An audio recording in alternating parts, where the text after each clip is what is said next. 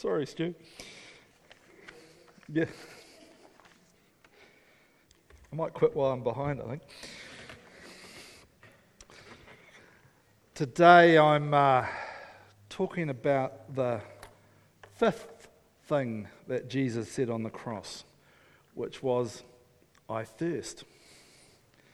Someone was teasing me about today's verse a few weeks ago, and they said, how are you going to spin that one out for 20 minutes? I like a challenge.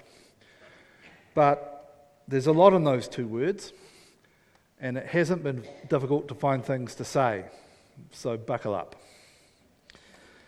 Now, as I've mentioned before, I grew up in the central North Island, around this area here, Wanganui, Rangatiki, Tongariro, up to Lake Taupo. And in the middle of that is Mount Ruapehu.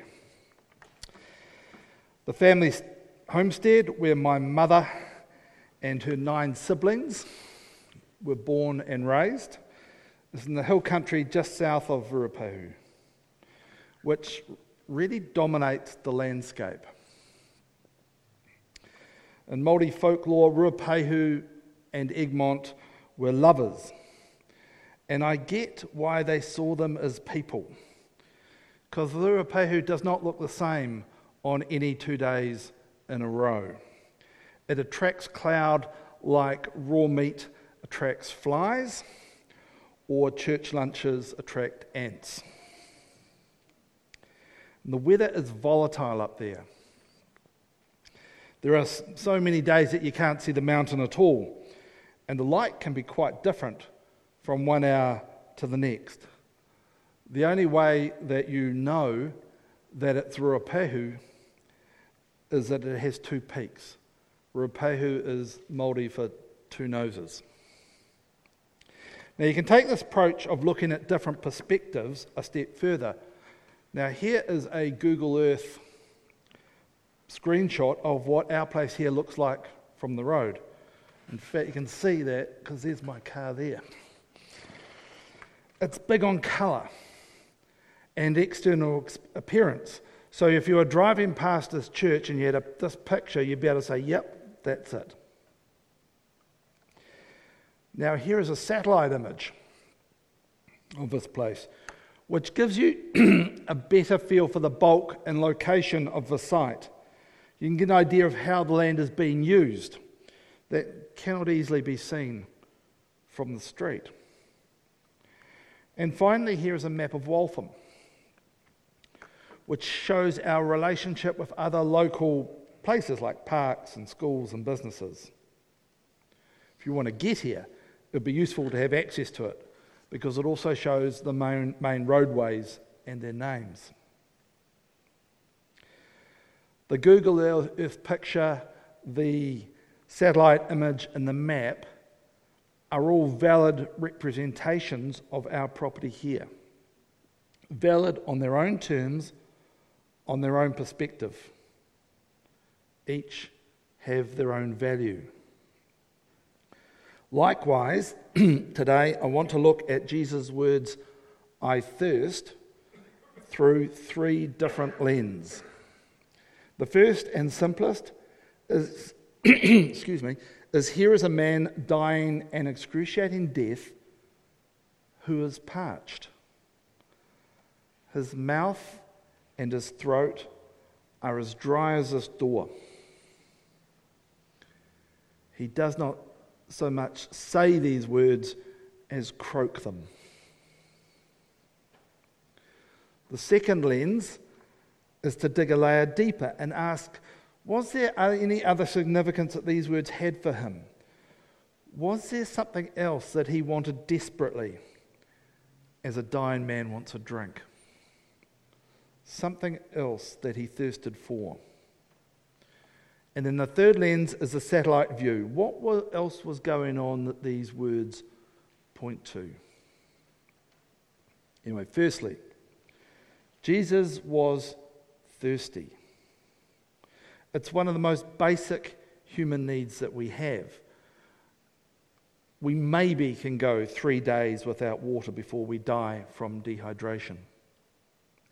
Yet we can go a long time without food. When I was a kid, the troubles in Northern Ireland were in full swing, and there was an imprisoned IRA guy called Bobby Sands who refused food. What's happened?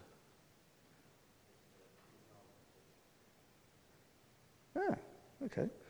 Who refused food for 66 days before he finally died. Took him over 9 weeks. Experiencing thirst when nailed to a cross is on a par of hunger and exhaustion.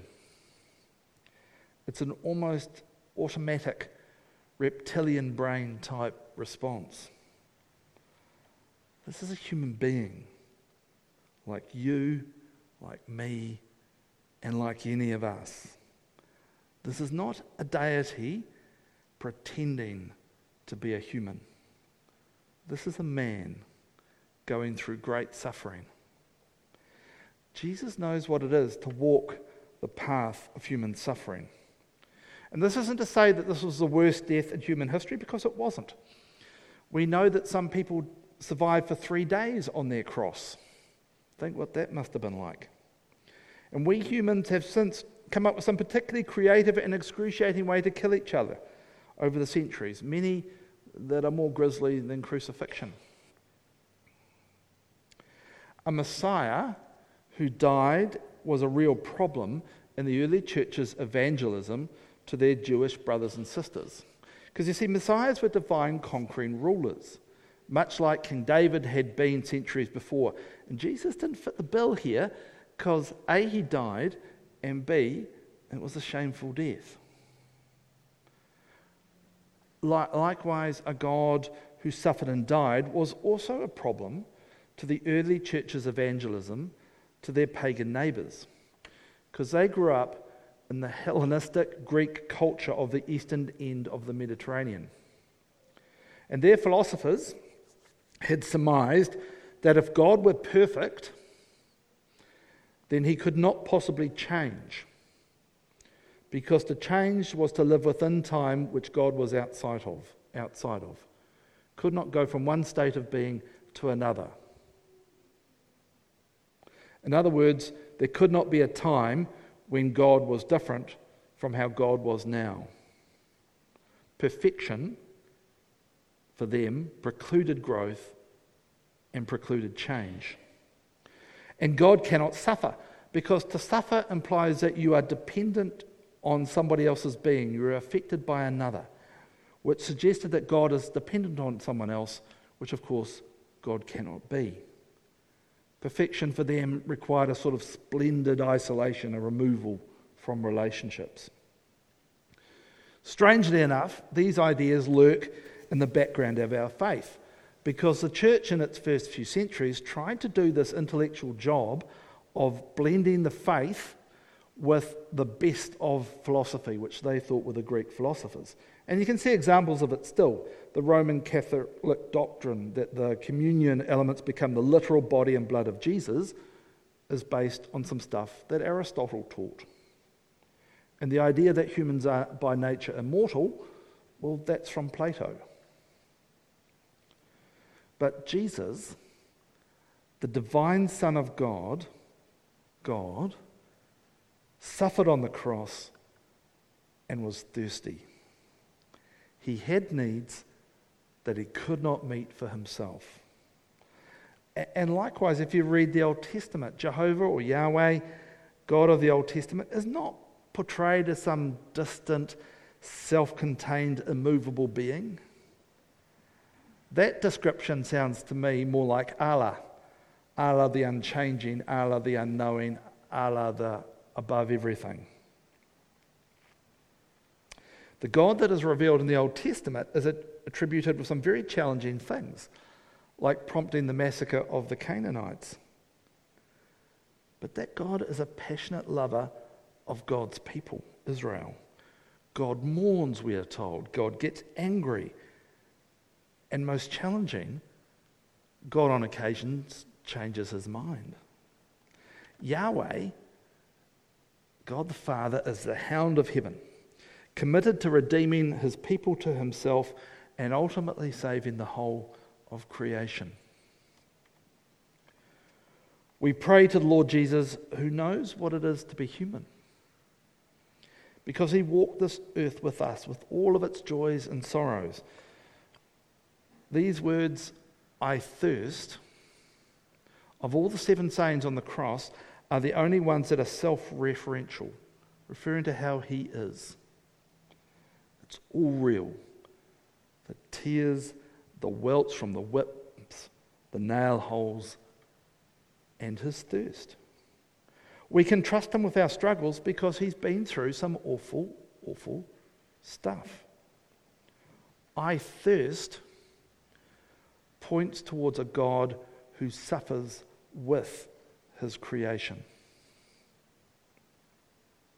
Okay, so that's the first lens I want to use, the physical. The second one to look at is, what else might he have been desperate for? What did he deeply thirst for? A drink? Yep. But I also wonder if it was his wandering creation who would now be restored. Because he knew that once he died, salvation was going to just flow like a stream in the desert, making all things green and good around it. I think he thirsted for us. And at this point, near death, he could almost taste it. He was so close. I was reading a book recently on what happened on the cross, and the author kept using the term transaction. This described Jesus taking our sin on himself, becoming sin, and in exchange, those of us who put our faith in him are then given his righteousness. I can see what he means, but I think the word transaction is very unfortunate. Because firstly, it's quite a soulless word. And secondly, it sounds like we did something. When I think of transactions, I think of buying the groceries. I get food and the supermarket gets my cash. But Jesus is not a divine accountant or a divine checkout operator. He's the hound of heaven, seeking and saving the lost. Psalm 23 says, "The goodness and mercy shall follow me all the days of my life." But actually, the more accurate translation is, "Goodness and mercy will pursue me all the days of my life." Jesus didn't die for you so that you had the option, the lifestyle choice, the ability to follow him and be saved. He thirsts for you like a dying man wants a drink. You are loved beyond measure. This is very personal. He's not up there on the cloud somewhere at the moment practicing his frisbee technique. If you've trusted him in the past, then by his Spirit, he's inside you, kicking at the sides of your life, wanting to transform you by his Spirit into his likeness, into the image of God. If you've yet to turn to him in faith, then he desperately, desperately wants you to. He thirsts for you to bring you into the community that is his people, possibly even Oxford Terrace Baptist Church. Scripture, at its heart, is a story of a divine romance. God, Father, Son, and Spirit are like the jilted lover chasing us, his faithless crush. A God who gave us everything, if only we would receive it. The last lens is to stand back from the scene of the cross and see what we can see. And if you read the whole of this chapter, which is John 19,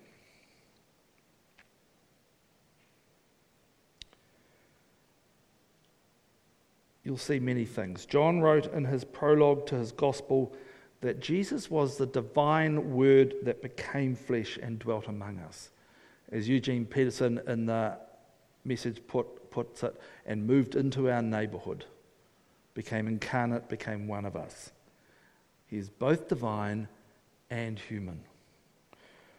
And John also in his gospel records Jesus talking a lot about water.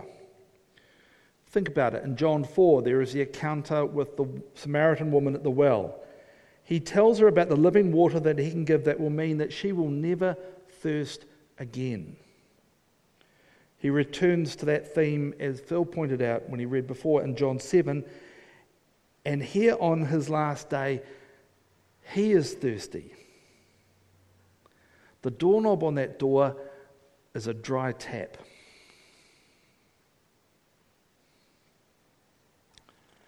And shortly after his death, a Roman soldier spears his side and both blood and water flow out.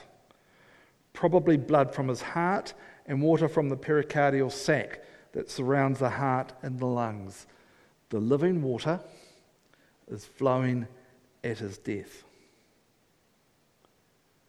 John also presents Jesus as the Passover lamb, sacrificed for the sins of the world. This is the scripture that has been fulfilled, that one day there would be this ultimate perfect sacrifice that would fulfill or complete the law so that the sacrifices of animals were not needed anymore. From as far back as Genesis 3, there was this prophecy that the seed of the woman Eve would crush the head of the serpent, the Satan. Sin would be defeated. Jesus is that seed. Now the Passover lamb had to be perfect, without blemish, which Jesus was. He was sinless, without any broken bones. The story of the spear in his side tells us that his ribs were not broken and that he died before the Roman soldiers broke the legs of the thieves to hasten their death before dark. You can see that the idea of Passover lamb is the metaphor, the image, the motif that John is constantly referencing in this chapter. Anyway, a final thought or two. Jesus was on the cross to defeat sin, Satan, and death. In that space, he suffered greatly. And in that suffering, we know that we have a God that gets us, that gets what it is to be human, who understands what we go through in life, who can empathize with us and comfort us from a place of real experience. In that dry place, where the streams of living waters must have seemed a universe away from him, he thirsted for us, for you and for me. We were on his heart. On Easter Day, the tap that is in that very dry door will flow with water to represent what was achieved on the cross at such great cost. If you have business to do with the Lord today, please come down to the front during the final song. The musicians would like to come forward.